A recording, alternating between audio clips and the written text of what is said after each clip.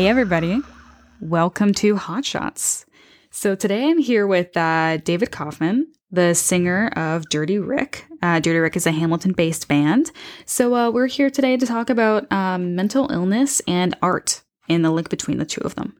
So you can find David at Howlin' Frog on Instagram. You can also find his band at Dirty Rick Music on Instagram. You can find David on Facebook. You can go find more stuff about the band at dirtyrick.com. Stream them on all streaming services, Spotify, Apple, everything like that. And they've also just recently released a lyric video for their single 1968. So check that out as well. And hey, David, thanks for joining me. Hey, thanks for having me. No problem. So do you want to give a little bit of a description about like who you are and what you do? Yeah, sure. So my name is David Koffman, as you said. I am the singer of Dirty Rick, and I was living in Hamilton up until very recently, and I'm looking to make my way back. But I'm currently living in Etobicoke with the band, so it's been a good place to stay isolated and lay low during this whole COVID thing. I am also a student of osteopathy, so I kind of have a pretty interesting dual life going on, doing the healing thing and then also the music thing, and truly both of those are quite related. And the third pillar of that healing kind of triangle for me is mental health advocacy. So that is, I guess, what we will be talking about mostly today. But as I'm sure you'll understand, it all relates and it's all part of the grander story. Mm-hmm. Oh, definitely. They're all connected in a million different ways. So you're also, the singer and songwriter of Dirty Rick. Do you want to give a little bit description about what your sound is? Yeah, sure. So first of all, we write the music together, and we write in kind of it's fun, almost like an old school, like we actually write mostly in the same room. Like for the most part, somebody will come up to the band with an idea and a scrap, or we'll send it to the group chat. But really, we find that we can't really do much in the way of completing or even getting close to completing a track without being in the same room, which has posed obviously quite some difficulties for during this time, as Alex is not living in the house with us, our guitarist. But our sound is, I like to describe it as dancey rock and roll. We take after bands like Arctic Monkeys, Queens of the Stone Age, Black Keys, so bluesy, more current, or 2000s bands, I guess. It's kind of current, but then also looking at bands like AC/DC and other like 80s kind of hard rock bands, but then adding some of that dancey, groovy feel. And really for me, music is, as my dad would say, it's got to move you one way or the other. So it's either got to move your feet or move you emotionally.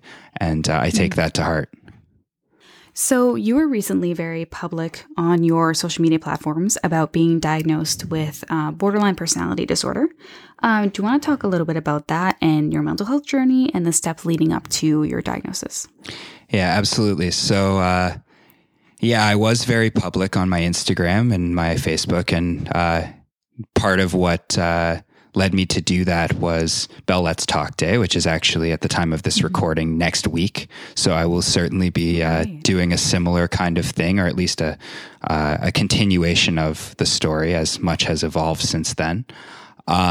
So I've, borderline personality disorder, as they say, is something that happens to you over the course of traumatic events, or just or very many like kind of micro traumas, as they'll kind of talk about in the books and whatnot, and as I'm learning about now. But I was diagnosed about a year ago, but really my journey started much, much before that. When I was 12, I was diagnosed with Crohn's disease, which is an inflammatory bowel disease, and it's an autoimmune condition.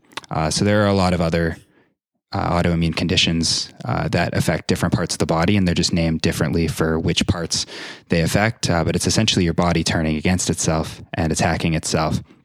So I was diagnosed with this when I was 12, and I spent a year in and out of hospitals, in and out of clinics, in and out of treatments, They couldn't really figure out, they knew what was wrong with me, but they couldn't figure out how to manage the symptoms other than a pretty strong steroid called prednisone, which is, if any of you know what it is, you probably know it's awful. It made me gain a lot of weight. So I went from about 90 pounds of normal weight at the time to about 70 pounds when I was at my worst and lowest. And then over like the course of a month or so, and every time that I would go back on the prednisone, I'd go back up to like 120, 130 even at times. And it would show in my face, it would show in my body. And as, you know, a 12-year-old in grade 7 at the time, going in through grade 8, like later on in the year, that was a really tough experience for someone who already didn't really have that much confidence in themselves to, be so frequently changing. I looked like a ghost at times. I looked like a skeleton at times. And then other times I'd blow up like a balloon. So that definitely, eventually I got on the right meds. And I'm still on those meds now. That was January of 2008 that I was put on Remicade. So I just had my kind of Remicade birthday. It's 13 years of that. So now it's been half my life. As I went for my last treatment, or my most recent, not last, but my most recent treatment last week. So anyways, so that was definitely a big part of the start of my mental health journey, as I lost my innocence at a pretty young age. And I also, I went through a pretty significant traumatic event. There were other traumas going on at the time. Well, other just, facts of life, but for a 12-year-old already dealing with, a lot. My cousin died and my grandmother died. Both of different illnesses, not of accidents, of illnesses, which was significant because there was me going through an illness as well. I thought I was dying, especially when they really just couldn't figure out what to do with me. And I was given another chance through the grace of, some great doctors and nurses, and, people really treated me well. And that was what started me wanting to be a healthcare professional of my own. But as I went through high school, I got into grade 9. I was still 5 feet and really small because I lost that year and a half of growth. So I got there and I was small and scrawny with the long hair, and I liked purple, and I was already kind of androgynous looking, and, got made fun of for that and got bullied pretty much all the way up from elementary school to through university, if I'm being frank. But I didn't really know how to deal with any of that at the time. And so that definitely left a scar as well. I went to McMaster after that, and, had a great first year and a half or so. And then my parents got split up right before my second year exams. So that was really difficult to deal with. I didn't really know how to manage all the stress of, a family change like that, combined with the hardest exam season I've ever had. And to this day, the hardest exam season I ever dealt with. So it was really divinely bad timing. But nonetheless, around then was when I started using heavily. I was self-medicating with pot mostly, but I experimented with other things, drinking as well, even though it was bad on my stomach. I didn't really care. I just kind of wanted to numb it all out, not really deal with it. My long-term girlfriend was overseas at the time, so I didn't even have that support that I had grown to kind of count on. By then, we had already been together for 2 years. So, I was used to having her around. And even though we were doing long distances, I was at Mac and she was back home in Richmond Hill. It was all just very difficult to deal with. And then over the course of the next 3-4 years, it just started going further and further down the hole. And it was a hole that had already started digging when I was younger, but I definitely accelerated the digging. And then New Year's 2016 onto 2017, or around that time, I should say, was when it got really bad for me. I was living I had just graduated McMaster, so I was not living with my friends anymore. I was living on the East End in Hamilton, starting my new school, and I was really excited for the new school and, motivated to, for that change, but, I wasn't ready for it, evidently. And I didn't know anybody that I was living with. So it was tough to kind of pull myself out of that further digging of the hole. because it's, sometimes it takes somebody that really knows you to kind of help point out some things that are going on. But I worked through it, and I ended up on New Year's 2016 onto 2017 experimenting with LSD for the first time, which was really interesting because, and I mean, I tried to, I'd been reading about it for years, and I went into it with a pretty large respect for it and also caution for it. But that night I decided 3 pretty crucial things about myself. Number one, I wanted to read more and overall just know more about the world around me. And so that was when I started getting into philosophy and pleasure reading again, because that was something I really, really liked doing when I was younger. The second thing is I wanted to be a musician, because I wasn't a singer before then. I was at best a karaoke singer, but I was not a musician. I was a very big music fan. And the third thing was that I think there was something wrong in my head, and that I wanted to, look for the answers. And if any of you have done psychedelics out there, you'll know that these kind of things manifest in really funny ways, especially for those of us who have not so neurotypical brains. And we, I kind of like all of these things started playing out in front of me. And I understood that my brain didn't work the same way as my girlfriend's, who the two of us were experimenting together. We're just not the same. And I took that to heart. And about a week later, I broke my foot. So that put me into in Canadian winters, terrible timing, but I broke my foot, and I ended up basically, not leaving my house for about a month, other than to go to the karaoke bar down Main at Emerson there, at Emerson Pub. And so I basically took up residence there, and I would show up in my boot on a stool and just sing like grungy, heavy stuff, as heavy as I could go. And I probably wasn't doing very well of myself, but nonetheless, it was a good place to kind of just practice and be plugged in and sing as loud as I could. And I wouldn't bother my housemates or anybody else. And the other thing I did is I went down to Ottawa to visit my girlfriend, who was living there at the time for school.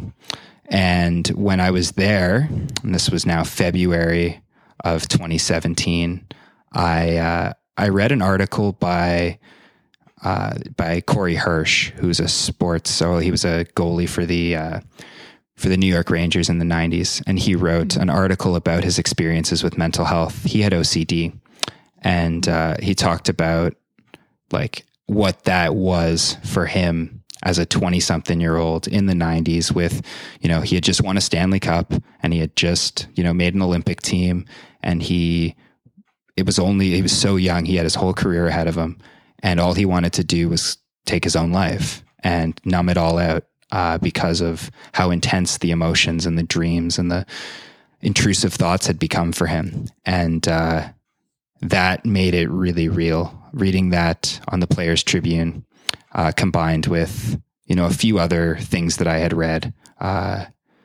It really just got to me, and I broke down on the floor and I sobbed. And I realized that, that thing that I had kind of thought about a month and a half earlier, that was real and it was happening to me. And it didn't feel the exact same as what he was going through, but I knew that, it was intense and it needed some more attention. And another person who wrote some great articles, and I still listen to him on the radio almost every day, is Michael Landsberg, another sports figure. And he is famously one of the biggest mental health advocates, at least in Canada for sure. But he does his morning radio show. In a normal life, he would be a normal time, that is pre-COVID. He would be going to some other event to speak, a charity event to speak. I saw him speak once when I was a kid at my cousin's memorial fundraiser event. They got him to speak, and I took a picture with him. I didn't think much of it at the time. But if you fast forward a few years to last January, he was doing a talk at McMaster. And me as an alumni of McMaster, I had to find my way in there. So I did. And I sat in the crowd. That was around Bell Let's Talk. It was like a year ago today, basically, or this week. And watching him speak in person and getting to interact with him was really huge. And in that time between the time I broke down on the floor crying and the time I went to see Michael Landsberg, about 2 weeks later was when I was diagnosed. And in between that, I was subject to what many people also that go through mental illness will realize is that the system is very flawed. And even though I found sources of therapy and I found great solace in a lot of things, that was the band formed in April 2017. So, like 2 months after, I'm sitting there sobbing on the ground. We ran the second iteration of a charity show that I ran at McMaster, and I got my friends from high school to headline and play as well. Or actually, I guess we were the last band as my friends and I from McMaster put together like a little cover act. And after that night, the guys approached me and basically invited me to join the band. And so that was great. And I went traveling and I did all these crazy cool things for myself. And I took time off of school and I tried to solve all of this using real world methods and tried to get around the fact that the system didn't really care about me. I went because I was too functional for the system. As much as I was struggling and I was suffering when I showed up in these doctors' offices, they didn't really believe me. Yeah. I went to see a psychiatrist who told me to lay off the pot. I went to see a psychotherapist who did a lot of great work with me, but couldn't give me the answers that I wanted. I saw a social worker that I ended up ghosting. I also ghosted the psychotherapist for that matter too. That was, and I mean, if that isn't evidence of a problem going on, I don't really know what is. But part of the problem of the system is it requires you to advocate for yourself. And it wasn't until very recently that I was able to do that. And it would have been September 2019, I walked into the doors at Lost for the first time. And Lost is an organization in Hamilton living outside of suffering and trauma. And I met Rebecca Taube there, and she really, kind of helped me turn this whole thing around slowly but steadily. And her partner, Kyle, the two of them are still very significant influences in my life to this day. And I'll get more into that, I guess, a little later, but they run, a lot of like creative programming and peer support that still has been running throughout COVID. So, and I'm still checking in with the peer support group once a week if I can. And, so I started going in there and I started talking about my emotions and my feelings with other people who also were experiencing these things. Mm-hmm. And it made me not feel so alone anymore. It made me feel a little more confident in myself and understanding in myself. And she, kind of opened up like this, this view to me that it's all through self-love and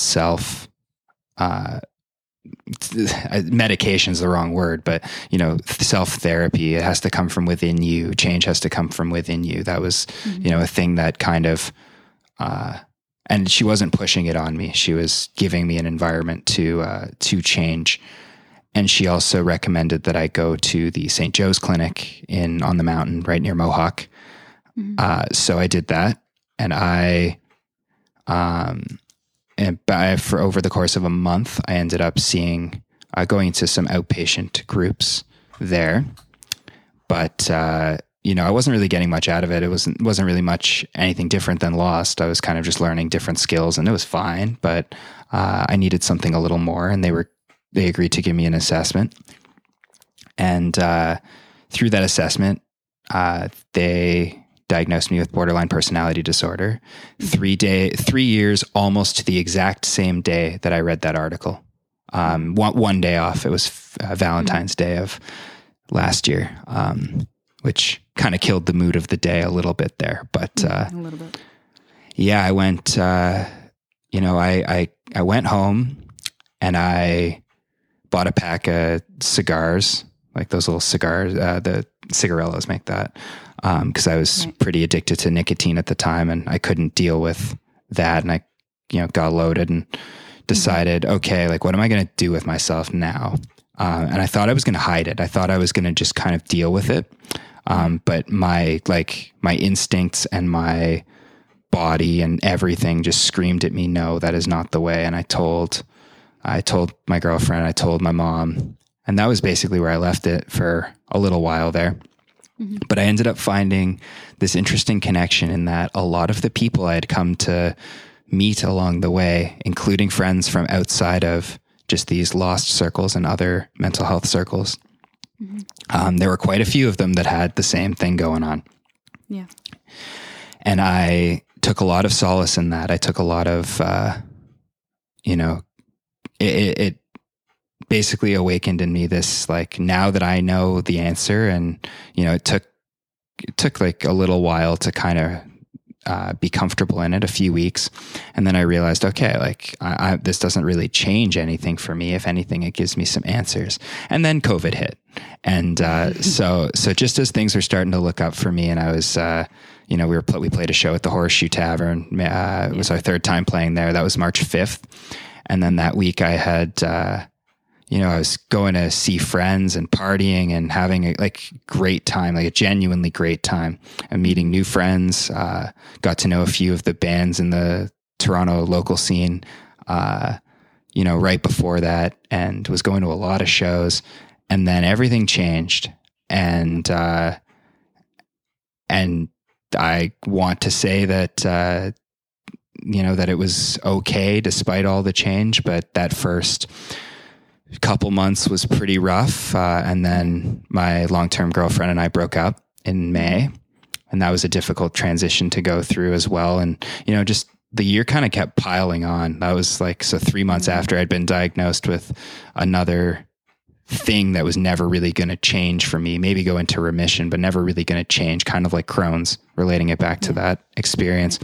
Then, moving out of Hamilton, trying to find a new place. And then I ended up moving into the band house.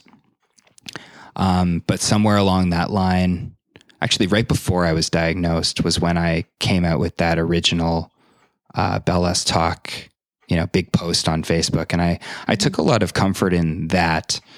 I didn't know my diagnosis at that point, so I couldn't reveal a diagnosis, but I really, it gave me some accountability, and it gave me the ability to share, and more importantly, for others to see themselves in my experience, because I had seen myself in others' experiences, Corey Hirsch and Michael Landsberg, and these other people that really, not to mention my friends and people in my community.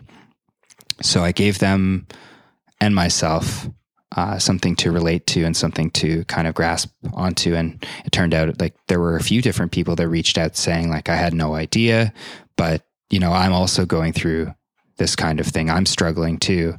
And one even told me that they had a similar kind of digestive issue to me, and they they lived in pain, and it was really inspiring for them to see what I had done with this experience. And I hadn't even recovered yet at that point. I thought I had recovered. I didn't even know what my diagnosis was. How could I have possibly recovered? Yeah. And diagnosis is, it's not a mandatory thing that must, labels it's a difficult conversation. But, for me, as one who was so curious and so cerebral about everything and very research oriented, it really did help to get a diagnosis. And then I made a choice in September of this past year to reveal that diagnosis online. And I had sat on that for a little while. It had been about 6 months since I was diagnosed. Yeah. And I decided, you know what, I don't care. I'm not worried that it's going to affect my future, even though maybe I should have been for a long time I had been. The stigma of BPD in particular gets lumped in with some pretty nasty other diagnoses. People think you're a sociopath, and people think that, and that's or something. That I'm dangerous to myself and to others. And as a healthcare professional in the future, what's that going to do? But I decided that, part of breaking the stigma and part of further understanding myself, but also further connecting with others, I needed to be a little more honest. And so I revealed that online on, that was World Suicide Prevention Day. I like occasions. I like, different occasions to pick for, to reveal things. Maybe it's because I saw other people posting on that day and I felt like it was okay for myself to do it, kind of follow along, but also build on what others are saying. Bell Let's Talk Day has been a big one of that. I've always enjoyed New Year's as kind of a reset day. Like occasions became very important for me. And I was also, last year I did 3 different sober months, January, March, and September for exams. And so during this World Suicide Prevention Day, I was sober and I also crushed my exams and I was very productive. And it's probably the first time I had really been that productive since like the beginning of my university career. Before, up until, in that time in between, I was getting by because I was smart and functional enough, but not as functional as I wanted to be, not as productive as I wanted to be, not as present as I wanted to be. And then sometime in November of this past year, I decided that I didn't like what I was doing to myself anymore. And I took 6 weeks of kind of just, surveying the land and figuring out, okay, like if I don't have drugs and drinking, what am I going to do? What am I going to do with my life? How am I going to make sure that I don't go back? And so I've been sober since January 1st, which 22 days doesn't sound like a lot for some people. And for others, it's forever. And for someone who was stoned virtually all the time other than school and, driving and like some very basic, like otherwise you'll get seriously hurt or in serious trouble. I always had like a little voice in the back of my head, keeping my self-preservation. But, as someone who spent most of the last 7 years stoned and miserable, 22 days is a long time and I don't miss it. It kind of feels like getting out of a really toxic relationship where we romanticize the drugs and we romanticize the party. And it's nothing against anybody that, drinks and smokes. Like, obviously I was one of those and I may be one of those again if, depending on how everything goes. I hope not, but I know that things happen. But for me, I couldn't handle it anymore. I was doing bad things to myself and I wanted to change. I'll be a real, actual healthcare professional in about a year. And I don't want to be, trying to balance that double life of, I like the music and healthcare double life, so having the addict other double life, the triple life, if you will, like it's just became so much to deal with. And you wouldn't believe the change in 22 days. It feels like I'm a completely different person. Cool. I've been learning piano, as I told you before. I was not a musician before I learned how to sing and get into a band. I joined a band before I learned how to sing. I had the energy. I had the thunder, as Chris Barrett says, our drummer. I was able to bring the thunder, and so that's why they brought me on, and they taught me how to sing after that. And so we really worked through some mental blocks, the guys and I together. And I, for years I've wanted to learn how to play piano, but I've never had the confidence or the patience to do it. And now this last, few weeks I've been doing that. I've been reading, I've been attending meetings and Kyle is, Rebecca's partner, Kyle is helping me out a lot with that. Both of them are, and through Lost. And so it's been, I have a great support system. The guys are super supportive, even though, they live a different lifestyle than me, and that's totally fine. I still love them just as much and they love me. And so to have all of that, it was just time, just really time. And now the interesting thing that has done for my mental health is it has actually made me feel it more. It hasn't necessarily helped like eradicate it or anything crazy like that. It won't, overnight.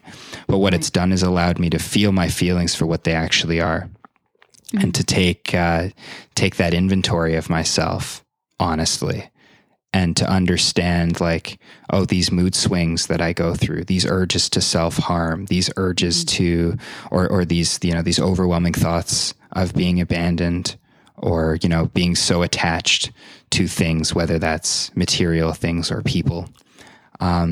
Those are me, and they can be worked on, but they're me, and they don't deserve to be drowned out. They deserve to be validated and understood. And so I'm still recovering. I have not recovered. I have not, mental health is something you need to maintain every day for the rest of your life. It's not a mission that ever really ends. And so here I am, I ended up, I did an interview for the Rambler podcast actually about a year ago today too. And I'll probably, and it's funny because I had done a sober month, and I knew it was only going to be a month. So I was speaking soberly at that time as well. And it probably sounds pretty similar to where, at least part of it, to where I'm at right now. Yeah, but this time I actually listened to that. Oh, there you go. There you go. And so everybody, you can go check that out. The Rambler Project. There's a podcast interview with David here, and they kind of talk about the same subject. So yeah, I was a guest. They have their podcast is Mindsweep through the Rambler Project, and they interview all kinds of great community members, and somehow decided that I was worth having on. So they came to my house pre-COVID, and we recorded. And yeah, it was like, I got to tell part of the story, and every time that I tell my story, there's a little more to tell, and there's a little more perspective that I gain. But overall, I will tell you that, it's not over. I have not recovered, but I am certainly on the best path I've been on in years. And the biggest thing that I can attribute to that is making things happen for myself, as opposed to waiting for the world to change around me.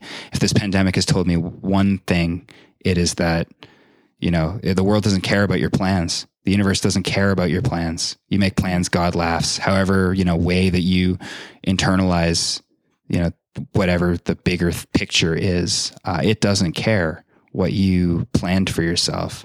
But just because it doesn't care doesn't mean that you can't make things happen. And waiting for the world to change around you won't work. Waiting for this pandemic to go away before figuring my shit out was not going to work. Well, first thing I got to say is that I got to give you big props for being sober for 22 days. That's amazing. And congrats for that. Yeah, of course. Did you, I'm curious, did you ever have an inkling of what your diagnosis would be? Yeah, so it's funny you mentioned that, because basically every person that I went to see in a professional setting, although they were not able to diagnose me, people gave me all kinds of different answers. And honestly, I'm not convinced that I have the full story yet. BPD is often a thing that has comorbidities. I wasn't tested when I was a kid, but I did test, in the gifted, program. I was eligible-ish, however they determined that, but I was, put at the top-ish percentile of, I don't know what number, but, and what I've learned about that test is that it often is a mental health screener as well. Like it works that way for kids with, really high functioning ADHD or people on the spectrum, or there's a whole bunch of things. And the first social worker I ended up going to see was convinced it was some kind of ADHD or ADD or one of those. And so I started doing, and OCD was the other one. But I think I took that because I had spoken about Corey Hirsch and his story. I think I took that to to her attention, and she kind of ran with it.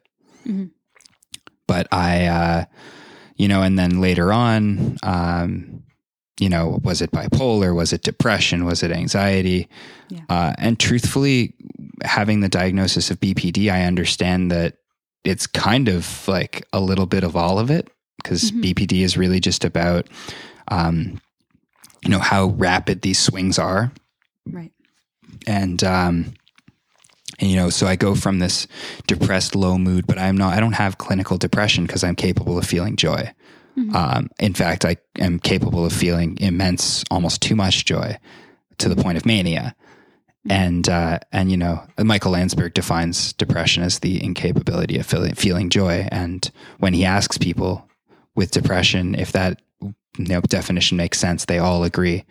But you know, that was part of what told me that it probably wasn't that, but that I do go through depressive moods, and I do, you know, I have in the past had suicidal ideations, and I've been lucky that that really hasn't been that much of a concern for me in the last little while. But, you know, a lot of those symptoms of depression, a lot of those symptoms of anxiety, going through a health crisis in the, you know, first half of my life, and going through a lot of loss, and going through a lot of, you know, different things along my life, and traumas, you know, maybe it's PTSD, but like, you know, so it could have been a lot of different things. And BPD kind of came out of nowhere for me. Right. Even though my intuition maybe, could have, you know, if I was paying a little more attention to it, I think I could have maybe figured that out a little for myself. But, you know, and it's funny, there's all these intuitive little things that pop up along the way. One of them being that the Tame Impala album came out the day I was diagnosed, and I was listening to it on the bus, and the third song and the best song on that album for me was Borderline. And I listened to, you know, and when I looked at my phone trying to, oh, this is a great song, like, what is it called? And I looked down, oh, Borderline. Okay, cool. And then I went into my appointment, and and when I made that connection a little later on, maybe later that day, you know, there's certain things. I'm not a really religious guy, but I am a spiritual guy. And there's certain things that really just, you know, point me in that direction, the spiritual path, and is kind of, at least definitely a large part of the healing path. And I have another story along that line as well that happened, you know, towards the beginning of my conscious healing journey. But my grandfather got really sick in June of 2017. He contracted a virus in his heart that ate up his artificial valve. And from, you know, it was like 3-4 days after he started showing symptoms, he was like next to death. And I ended up flying to Winnipeg, where they lived, to support my mom through, you know, because she had gone out a few days earlier, to support her through the surgery and to potentially, you know, say goodbye to my grandfather. And he survived a 14-hour open heart surgery as a 77-year-old man, 78-year-old man. Nice. No easy feat. The doctor came in and told us it was, you know, although definitely was possible what had just happened, it wasn't a full-blown miracle per se. What had just happened on the table in front of him was low probability. It was you know, it should not have happened, and that he wasn't out of the woods yet, but he ended up surviving and getting home. And that was quite the thing. But something else that happened during that week is I had a premonition that I had to go visit my great grandmother. So on my dad's side, but she was 106, and she was living in a nursing home in Winnipeg. And the day after that, we kind of determined, like, he wasn't out of the woods necessarily, but that we weren't going to have to spend every single hour of every day at the hospital anymore. I woke up that morning with a premonition that I had to go see her. And I knew that she wasn't doing great, and I was going to go see her at some point throughout this visit. But I convinced my mom and my aunt, oh, let's go visit. And I was kind of told, like, I was, you know, oh, we'll go after the hospital, we'll go after he sees 80. No, like, let's go now. And so, okay, let's go now. And I walked in, and in the elevator, there was a poster about a yellow flower. If you see this flower on anybody's door, it means they're receiving end-of-life care. And when I saw that poster, something kind of just hit me that was probably what I was walking into. And sure enough, there was that flower on her door. And so I went into to the room, and her two surviving kids, my paternal grandmother passed away a long time ago. I never met her, but she, you know, so this was her mother, who long outlived her, which is its own tragedy. But she, at 106, was hours, days away from death at that point, was what her son had said. And I I just sat there. I didn't really know exactly what to do in that scenario. But all I knew what to do was to comfort, to chat, and just kind of reminisce a little bit with, with everybody that was in the room. And then they decided, she was a very solitary lady, my great grandmother, and they decided they wanted to, that it was too hard for them. They couldn't just sit there and watch her struggle. And so they left the room, and my aunt left the room too. And it was just me and her. Mm-hmm. And I held her hand. I told her to go. Something you see in a movie, but also something I learned from my mom that you're supposed to do when they're ready. And we got a call half an hour later that she had passed. Mm-hmm. And I was the last person in 106 years of life to see her alive, other than, nurses. And, that really impacted me as well. I think when confronted with mortality, I should say, when confronted with death right in front of you, at such a young age, when my cousin who was 13 had passed, and my grandmother had died during that year as well, when I was originally sick, and then going through this, my grandfather's really sick and he survived, but he shouldn't have. And now my great grandmother is dead. There was just this, a lot, that kind of impacted me in a way. And that was what really woke me up to this whole spiritual thing, and being more present and being more aware of what's going on around me, interacting with the world around me, and listening to myself. And one of the things I learned about BPD is that we are very, very strong intuitive people, but we do not listen to ourselves. And that cognitive dissonance, and that, that struggle between, we know what we want, we know how the room is feeling. I can walk into a room and tell you the mood of the room. Right. I can walk into a room and, have this intuitive feeling that something is wrong before I even hear anybody speak about it. But the real struggle and the real suffering for people like us comes when we don't listen to ourselves, and we drown that out with substances, or with distractions, with sex, with, whatever it is. We all find our own vices to do that.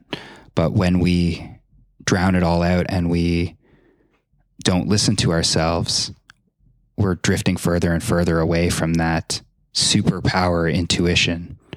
And that, truthfully, is the only thing that can actually help. And, I don't know what it was that told me to go to Lost. I don't know what it was that told me to reach out to Tree of Stars a year before that, another amazing organization run by Jessica Compton.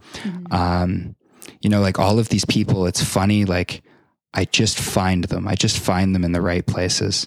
Yeah. I don't know what it was that told me that that same week that I'm jumping around a lot, sorry, but with my grandfather and with my great grandmother, that same week I decided I needed to take a year and a half off, or a year off of school. I ended up being a year and a half, and I went traveling, and, I don't know what told me to do that either, other than myself and this divine, not religious divinity necessarily, but this kind of outer, this feeling coming from outside of me, coming from something bigger than myself. And I ended up really falling in love with nature, really falling in love with, the really basic things that we take for granted every day, the stars and the moon and the wind and water. And, living near the lakeshore now, sometimes I'll just drive down there and I'll watch the water move. And in Hamilton, one of my favorite spots is Bayfront, and I'll just go sit there and watch the water and feel like I'm part of this, simultaneously, I am part of that water, and also I am so much smaller than any of it. And the stars make me feel like that too. Mm-hmm. And it's all about this grounding, that allows us to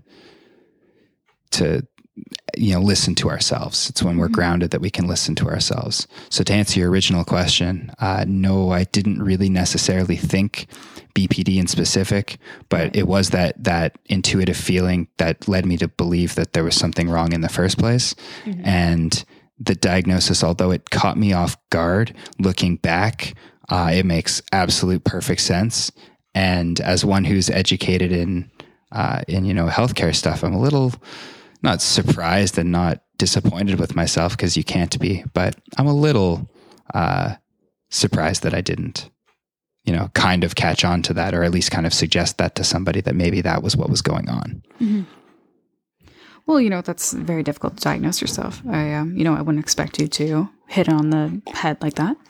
Oh, of course. Yeah. Well, first, thank you so much for being so open about everything. Of course. Yeah, being so transparent about, your struggles and your history. I think that's fantastic. So the subject I kind of wanted to speak on today was the link between mental illness and art. Yes. Now, I think that it can kind of be a double-edged sword, and I think you mentioned this a little bit more for drug abuse. But I think that art and music specifically can, of course, be therapeutic and can help you, and can be comforting to those who are suffering. I think it can also, though, dip into like romanticization. And I'm curious about where your experiences with that, about if you found comfort through creating art, or being involved with art, if you've stumbled into the sort of like romanticization of mental illness. What are your experiences with that? Yeah, you hit the nail right on the head there, and I'm sure that a lot of musicians will tell you that exact same thing. Mm-hmm. At first, when I was a kid, I fell in love with music. It's my first love. Yeah. When Green Day released American Idiot in 2004, I'm in grade 10. So grade 4. So I'm 10 years old. And I took that CD home and I spun it to hell, and I sang at the top of my lungs. And that was the first time I think that I'd ever really felt alive. Mm-hmm. Just that crazy feeling you get when you stumble upon genius in its own definition. And I ended up going to see them live when I was 11. My dad took me. I don't know how I ended up swinging that, but that was the night that definitely changed my life for a whole other reason than anything I've spoken about before. And I fell in love with music that day. Mm-hmm. And then getting involved with the music industry a whole bunch of years later through my best friends, and then meeting a whole bunch of other people who gave me a really good group of like-minded-ish people, or at least people with similar goals, wanting to share, wanting to be vulnerable, wanting to be, performers and characters on stage. And what I came to learn was that although done with great intentions, there certainly is a romanticization, especially when that becomes part of your character. Yeah. When you write sad music about how you're sad, and then, you don't want to get happy because, well, what's that going to do to the art? And I've heard from countless people, that being part of the struggle. And, I don't write, like this other people speaking to me, but, I don't write happy songs, and I don't write well when I'm happy. So I wait until I'm depressed, and then I write then. And that's a tragedy in and of itself, to me at least. And, for me, when I was really struggling, it helped. I wrote a whole bunch of poems. I started as a poet writer and became more of a songwriter later on. But, I wrote a whole bunch of poems, and some of them became songs. And I met a whole bunch of people that are now some of my best friends. In addition to, some great people that I had met before, meeting people in bands like Pre-Talks, and Alex ended up joining Dirty Rick shortly after that. And he's been an awesome addition, and he really gets a lot of this mental health stuff too. So, we've had amazing chats about all of this, and Running Violet and Onion Face and all these bands, like, just following around and getting to, and Stuck on Planet Earth opened for us once, and Undercover once, that, just to try out some new material that ended up being this album that's so fucking good. The best album that was released last year, in my opinion. Mm-hmm. Shout out to them. And I met all these great people that really, and, not to criticize anybody, but give off this really confident aura, especially when they're on stage, and especially when they're talking about their music.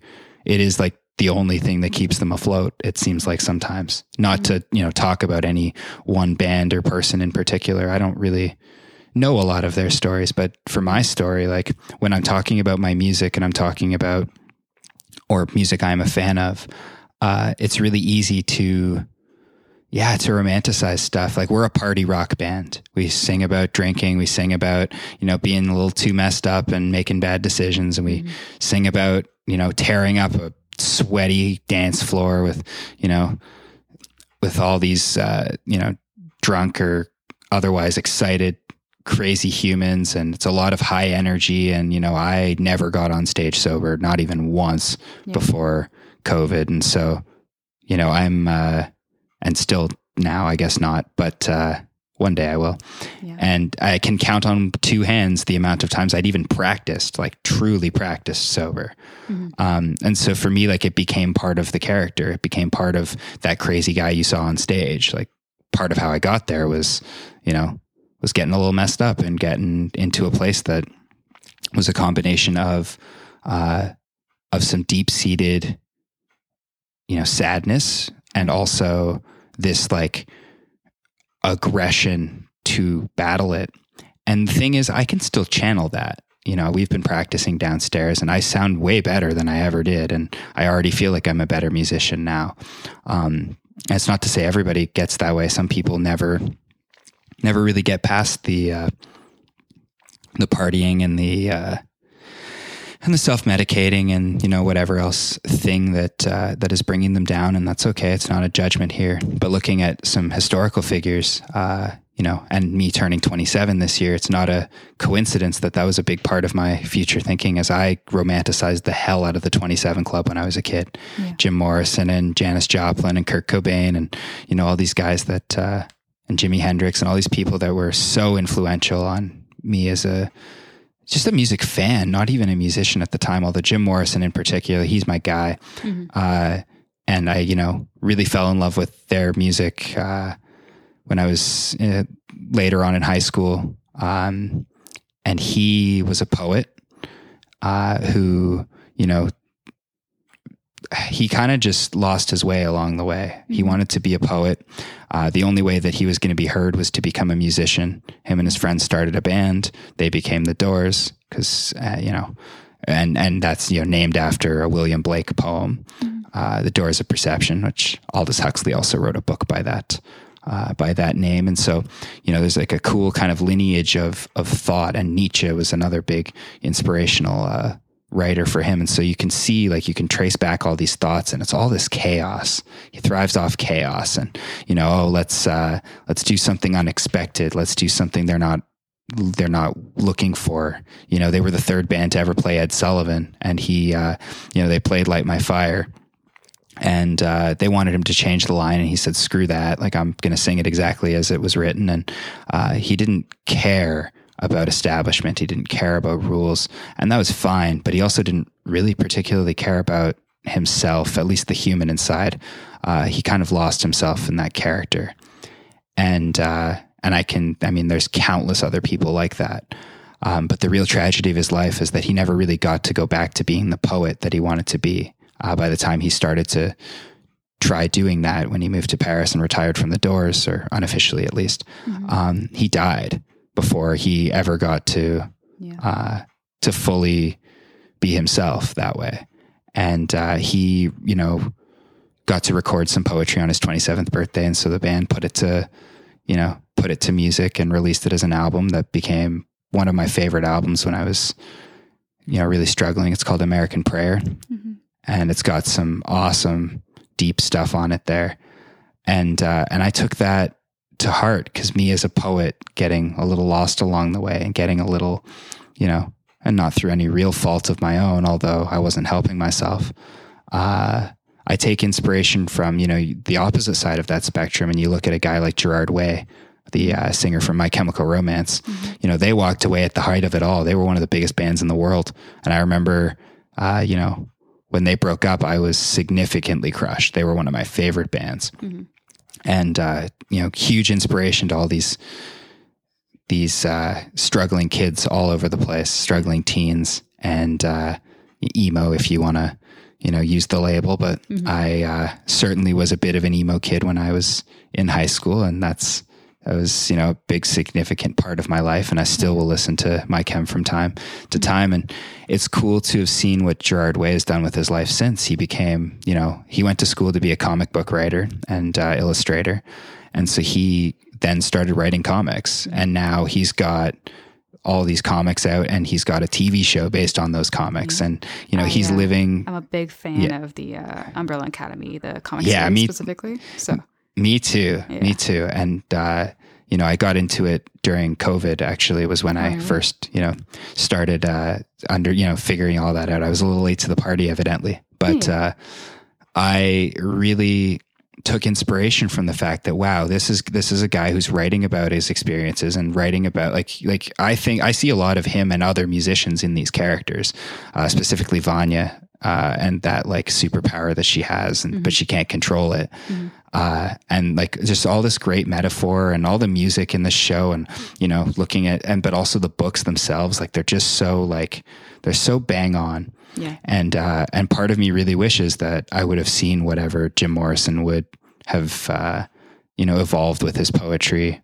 Maybe he would have decided that music was actually the way to go, and maybe he would decide it wasn't. And it's not to say that you should walk away from music and do something else. It's to say that you should do what you want. And for me, that was getting involved with music. That was the thing I needed to. It was kind of the opposite, because I was, studying to be, a doctor at first, and now then an osteopath, and all this stuff going on. And I needed something spiritual and creative to balance that out. And so I found music, but then I needed something to take the edge off of that. And so I found mental health advocacy and mental health circles. And then I needed a way of bridging it all together so that I am not three different humans. I am one human that, contributes to all three pillars. And that is the mission that I'm currently on. That is the grounding mission. That is the thing that's going to keep me going long past 27. And it's, I hope that, if there are other musicians struggling out there, it's not to say that you should stop, because sometimes that's the only thing that you're, that's keeping you going. Mm-hmm. But, at the same time, romanticizing mental illness is really dangerous. Yeah. And it's playing with fire. Yeah. And playing with chaos. Yeah. And extremely widespread in the arts. Oh yeah, huge. And, but it's also because a lot of artists are those who struggle. So it's not, it's a double-edged sword, as you said. It comes from both sides of the spectrum. But it's not to say that you can't sing sad songs and then go to therapy. Yeah. Like it's, there's nothing wrong with that. And you don't have to tell anybody you're in therapy. You don't have to be like me on this podcast, or on Facebook or everywhere, sharing. That's what keeps me accountable. Knowing, other people knowing what I'm going through and what I'm trying to do for myself. That's what keeps me accountable. But it doesn't mean that everybody needs to do that. You can be private about it as long as you're safe, or you have that one or two people that you really trust, and you tell them what you're going through. But if, you just write music about being, depressed or being misunderstood, or, wanting to end your life, and then you don't do anything about it, like that stuff is going to manifest itself. Yeah. And that's a hard truth. And that's a thing that, a lot of artists need to kind of see in themselves before it's too late, because there's plenty of artists who either drink or drug themselves to death, or just find other ways. And again, it's nothing against drinking or drugs in particular. Just sometimes you overdo it and then you can't stop. Mm-hmm. Well, yeah, I mean, as you said, I think it's a very, as I said, it's a very double-edged sword. And so I have a topic that I kind of wanted to talk about with somebody, because when there was something that was going on that it piqued my interest in like October, but I was thinking maybe you'd be interested in this, because I don't really know how to feel about it exactly. So I'm curious about what your opinion is. Go ahead. I think I don't know exactly when this started, but we're all familiar with Kanye West. Right. So, I don't know how long this has been going on, but we know that he's been in a sort of very public manic state for a while. I think the majority of people are aware that he's been diagnosed with bipolar disorder, and, him and his family are open about, speaking about that. And that, there was a lot of press around some stuff that he was doing on Twitter, and around September or October, there's a lot of stuff, a lot of like kind of public stunts that were going on Twitter. And then in October, he ended up going on Joe Rogan's podcast. Mm-hmm. I don't know if you watch Joe Rogan's podcast or anything. Not really. Nope. I've seen clips. I know what's up, but I don't really keep up with it. Yeah. I'm not a frequent listener either. But this one I found interesting.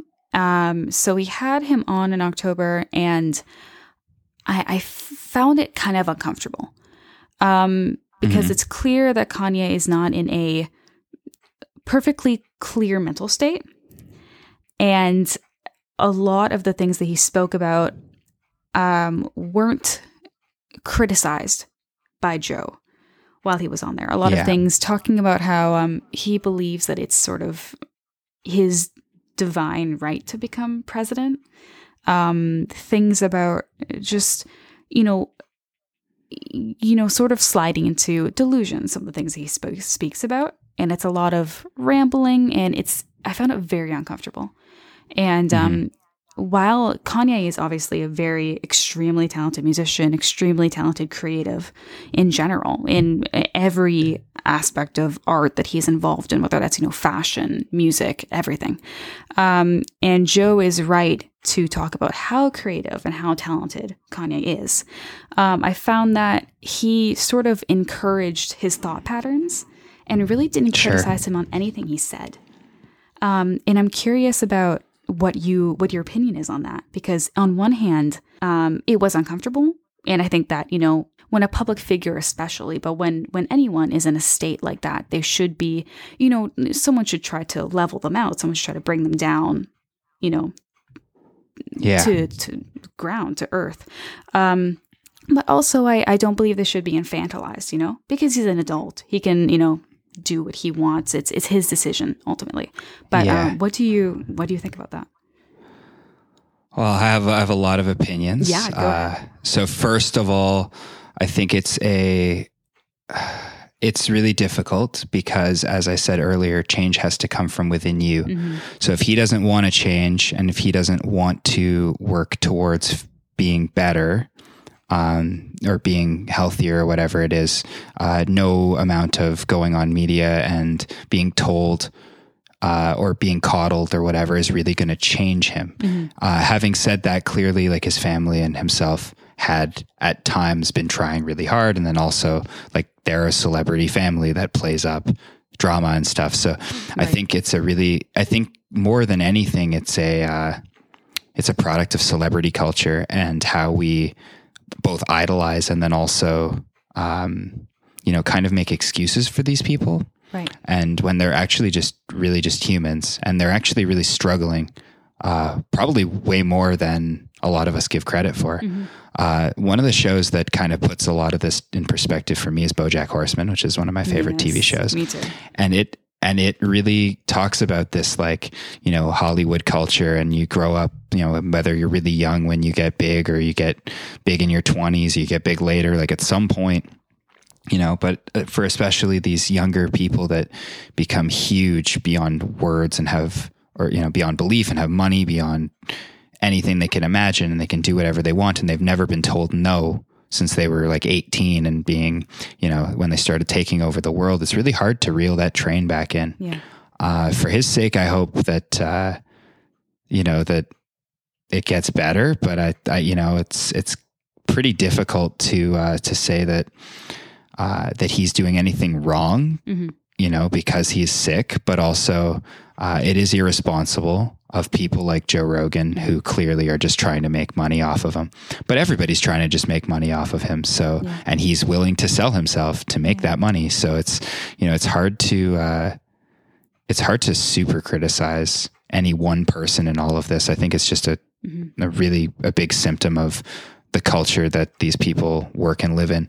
And then the other thing is the whole misinformation bubble that we're, or ballooning that we're living through right now with the recent ending of the presidency of Donald Trump and all of that stuff. That has taught us is a really that there is information overload and that people can say whatever they want and a lot of people will just believe it because it's coming from a certain guy. Yeah.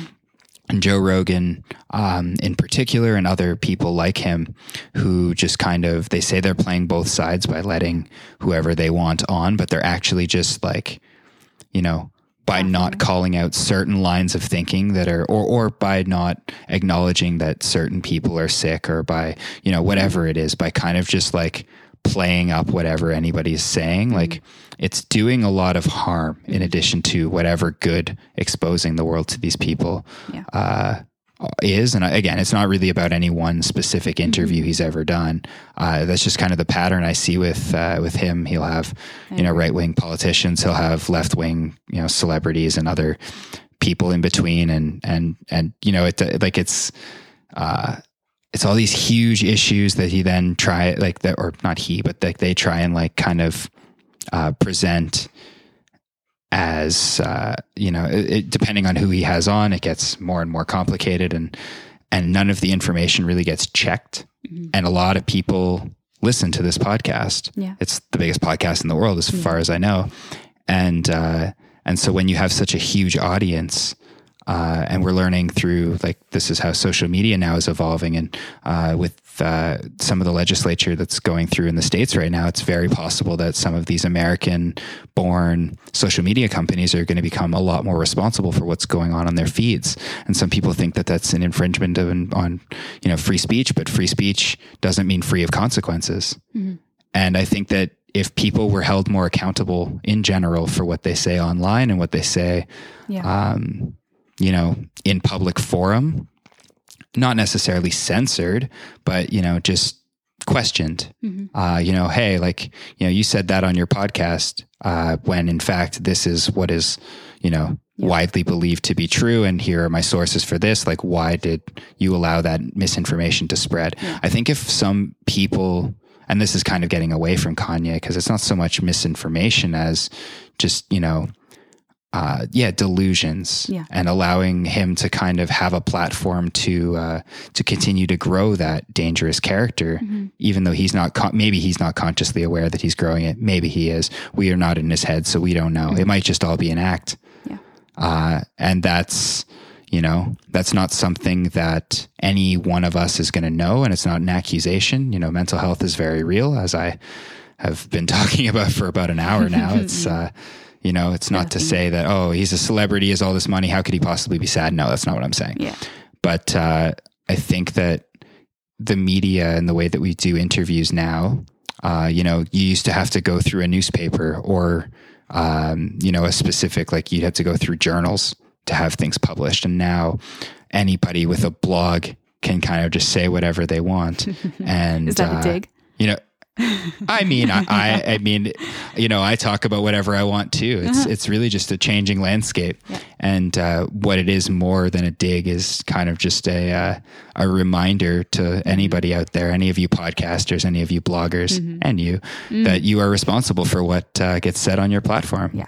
And that is a good thing. Yeah. That is a very good thing, because if we're a little more responsible for what information is being put out there, then I think we'll see a little less of this. I don't know. We're just very vulnerable people, and we'll believe whatever people will tell us, and whatever sounds sexy, and whatever sounds, coming from certain celebrities that we think we trust. Yeah. But I think these people need to be held into account. Mm-hmm. One specific toxic thing that really bothered me about that podcast was, so Kanye was publicly, again, I don't know if you're familiar with this, but he before he entered this sort of manic state that he was going through, he publicly went off of his medication. He was on bipolar medication for a long time, and then he publicly went off of it, and was he's open about that, and that's something they discussed on the podcast. And Joe went to talk about how uncomfortable he was with the idea of being medicated, and that he, so the reason why Kanye said that he went off it was because it stifled his creativity. And Joe basically agreed with him and said that he doesn't believe in medication and thinks that there's some sort of, agenda behind putting creative minds, creative thinking minds on medication. And that, oh my God, bothered me, because obviously medication is not the right thing for everybody. We're all different. We all respond differently to different forms of therapy and things like that. So medication is not a one size fits all, right? But for some people, it changes their lives completely for the better. For some people, it just it works, amazingly. And the idea that, the rhetoric that he's spreading, that medication is, for mental illness is just going to destroy you from the inside out, and that it's, to stifle your creativity and your free thinking is fucking dangerous. Yeah, very dangerous. Yeah. I'm not currently on any mental health or mental illness medications. I've never been prescribed them, which is why I'm not on them. If I was prescribed them, I would take them. Yeah. It's the kind of thing that is really, that's really dangerous to kind of, and I mean, there's a big anti-medicine movement in general, anti-vaccines, anti-this, masks and stuff and medication and big pharma and all of that. Yeah. And as one in the healthcare industry as well, I hate it because it's very few scientists that are actually contributing to that conversation. It's a lot of other people, a lot of people with agendas, a lot of businesses, a lot of just misinformed people that are spreading. Again, it's not to say that it's for everybody. And there are certainly people that I have seen that have changed for the worse because of being prescribed the wrong medications, especially. And certain, there are exceptions, but overall, if you want a second opinion, go to a different doctor. Mm-hmm. If you don't think that's the meds you want to be on, or something is going wrong, talk to them about it, or talk to a different doctor. And I understand that the system doesn't really care about us sometimes. And we, it's really hard to get appointments. Sometimes it's really hard to advocate for yourself, especially when part of this whole mental illness thing is that your brain is actively looking for ways to play tricks on you. Mm-hmm. But I think that spreading that kind of message is really dangerous, because you're taking people that have otherwise changed their lives for the better, or maybe are still dealing with some issue. Like, mental illness doesn't just get wiped out, as Michael Landsberg would say. He takes medication for depression so that I don't experience any of those 1 or 2 out of 10 days, but it also doesn't let me experience any of those 10 or 9 out of 10 days. But I will trade the lack of 9 or 10s to not ever experience the 1s or 2s. Mm-hmm. And so I understand that there is a certain, you can feel stifled. I get that. Mm-hmm. I haven't experienced it personally, unfortunately, to be able to relate to this, but from reading and from talking to people, most people that I know that are taking medications will say that their life has become a lot better for having done it, if not for any other reason than just feeling a little more organized and a little more capable to be able to do the things they need to do. Mm-hmm. I was self-medicating for a long time. Yeah.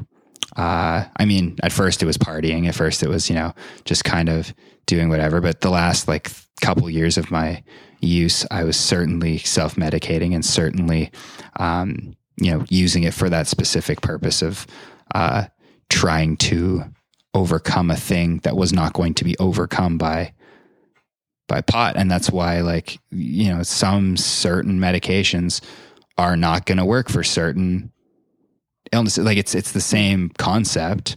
You could be taking on SSRIs when what you need is, bipolar meds. What you need is something, anti-anxiety meds.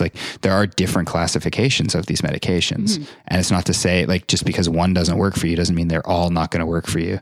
I think that 2 celebrities gallivanting over how they're, their beliefs in these things. And, the other thing is they have all the money that they could ever want. So even if they didn't want to take meds, they have a million other options. Yeah. Whereas a lot of people in the States, especially because healthcare is so expensive, they do not have those options. So they'll get off the meds and then they won't have and then what? Yeah. And again, it's not to say that he should have or should not have gone off his medication and been public about it. That is for him to talk about. He can talk about whatever he wants. But for, the interviewer in that case to not, at least have that conversation in a way that's a little more balanced. It's irresponsible for all of the hard work that so many people are putting in to overcome themselves. Yeah. And, I understand that from Joe Rogan's point of view. I know that he's mentioned that I think in that podcast as well, that he's suffered from anxiety, and that the way that he deals with that is through exercise, dietary changes, and also if you know Joe Rogan, you know that he loves psychedelics, and that's something that's worked for him.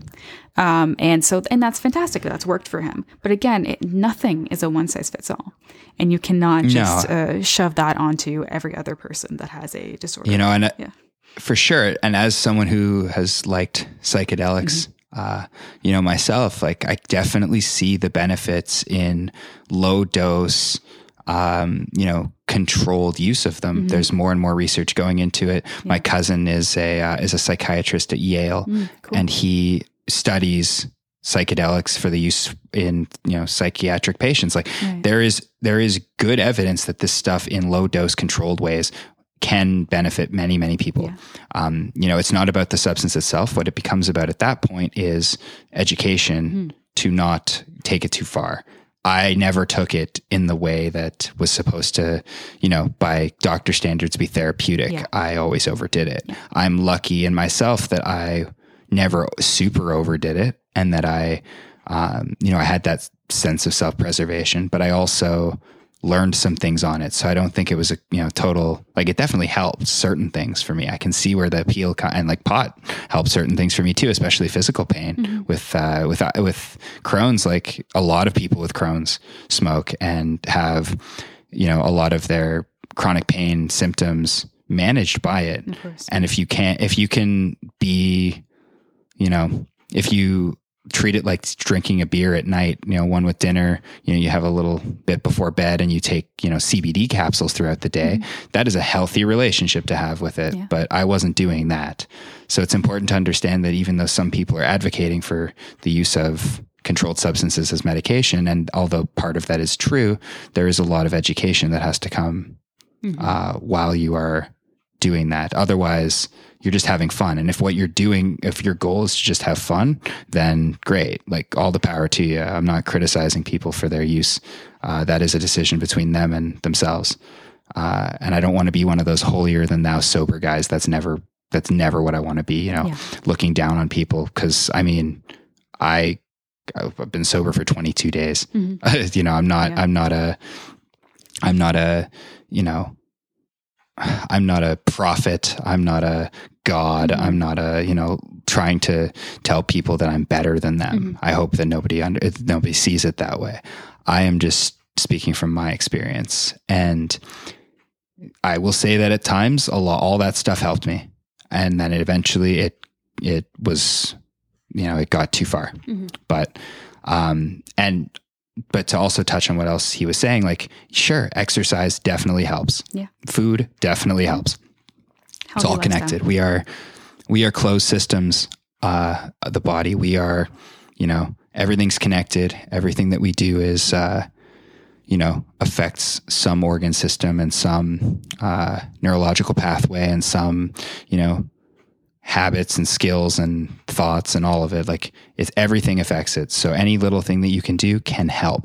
But I don't think that mental illness can be solved alone by diet, exercise, and talking about it. Yeah. There are some people that need more than that. And those people should be encouraged that it's okay to take meds and that the stigma is not bigger than themselves, and that they, have support, and anybody that, is going to act against the best interests of that are not people that they need in their lives anyway.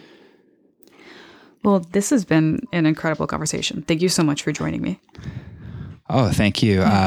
If I may just, plug a little bit with my band, I just want to mention that, it's been really difficult for me not being able to play live shows and not being able to, because that is a thing that better than any drug on the planet, standing on stage and having that, having people scream lyrics back at you, lyrics that you wrote, or just cheering, and having a great time and watching them dance. I get off on that and I really, really miss it. Yeah.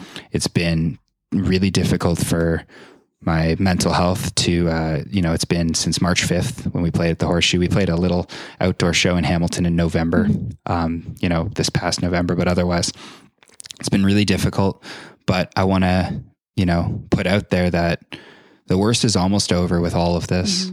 It's still going to be a little bit, there's still time for us to isolate and to work on ourselves and work on our relationships with our people that are closest to us. But goddamn, there will one day be another show, and then there will be a lot of shows. Oh, I'm waiting for it. And I can't wait to see all of you out there. In the meantime, if you want to check out our music, some bluesy, dancey rock and roll, and have some, dance party with yourself and, or your friends in your house, if you live with your friends, or your family, if you live with your family, I find that a dance party is one of the best little therapeutic things that I can do for myself, combining exercise and my music love and all of that. So if you want to, dance to us and have some fun, you can check us out on Spotify. You can check us out on Apple Music, on YouTube. We released our lyric video for 1968, which is a song that started as one of my poems, and only a little bit of my original poem remains in it, but, kind of like Doomsday in that same sense. But this is music that we are extremely proud of and that we were happy to share with you. And we wish we could share more with you. We were, going to record some more, but, obviously things have changed, with the world around us, but we will be back. We will be better than we ever have been. And so will you. And the crowds eventually, once people are, once the vaccine is widely available and once we are all, once this thing's been eradicated and we're able to, go hug our friends and have sweaty dance parties again, we will be back for the roaring 2020s. Hell yeah. So again, you can find David at Howlin, so no G, Howlin Frog on Instagram. You can also find him at Facebook at David Koffman. You can find his band Dirty Rick at Dirty Rick Music on Instagram. You can also check out their website, dirtyrick.com. And again, they're on all streaming services. And if you check out their YouTube, they just released a new lyric video for 1968, their latest single. So thank you so much for joining me. Thank you. And one last thing, if I may, if you feel the need and you feel compelled to talk to me about any of this stuff that you've heard today, you can reach out. I'm an open book. You can reach out on my personals. You can reach out to the Dirty Rick stuff. They'll know it's for me, and I'm the one that reads it anyway. So if there's anything I can do to help any of you out there, I was saved by somebody who posted stuff on social media. So I'm just trying to pay it forward here. Well, you have an incredible story. I love talking to you about this stuff. And thank you so much for coming on here. And yeah, everybody go check out Dirty Rick, go check out David. And thank you so much for joining. Thank you. Yeah, no problem. All right. See you later. Stay safe out there. You too.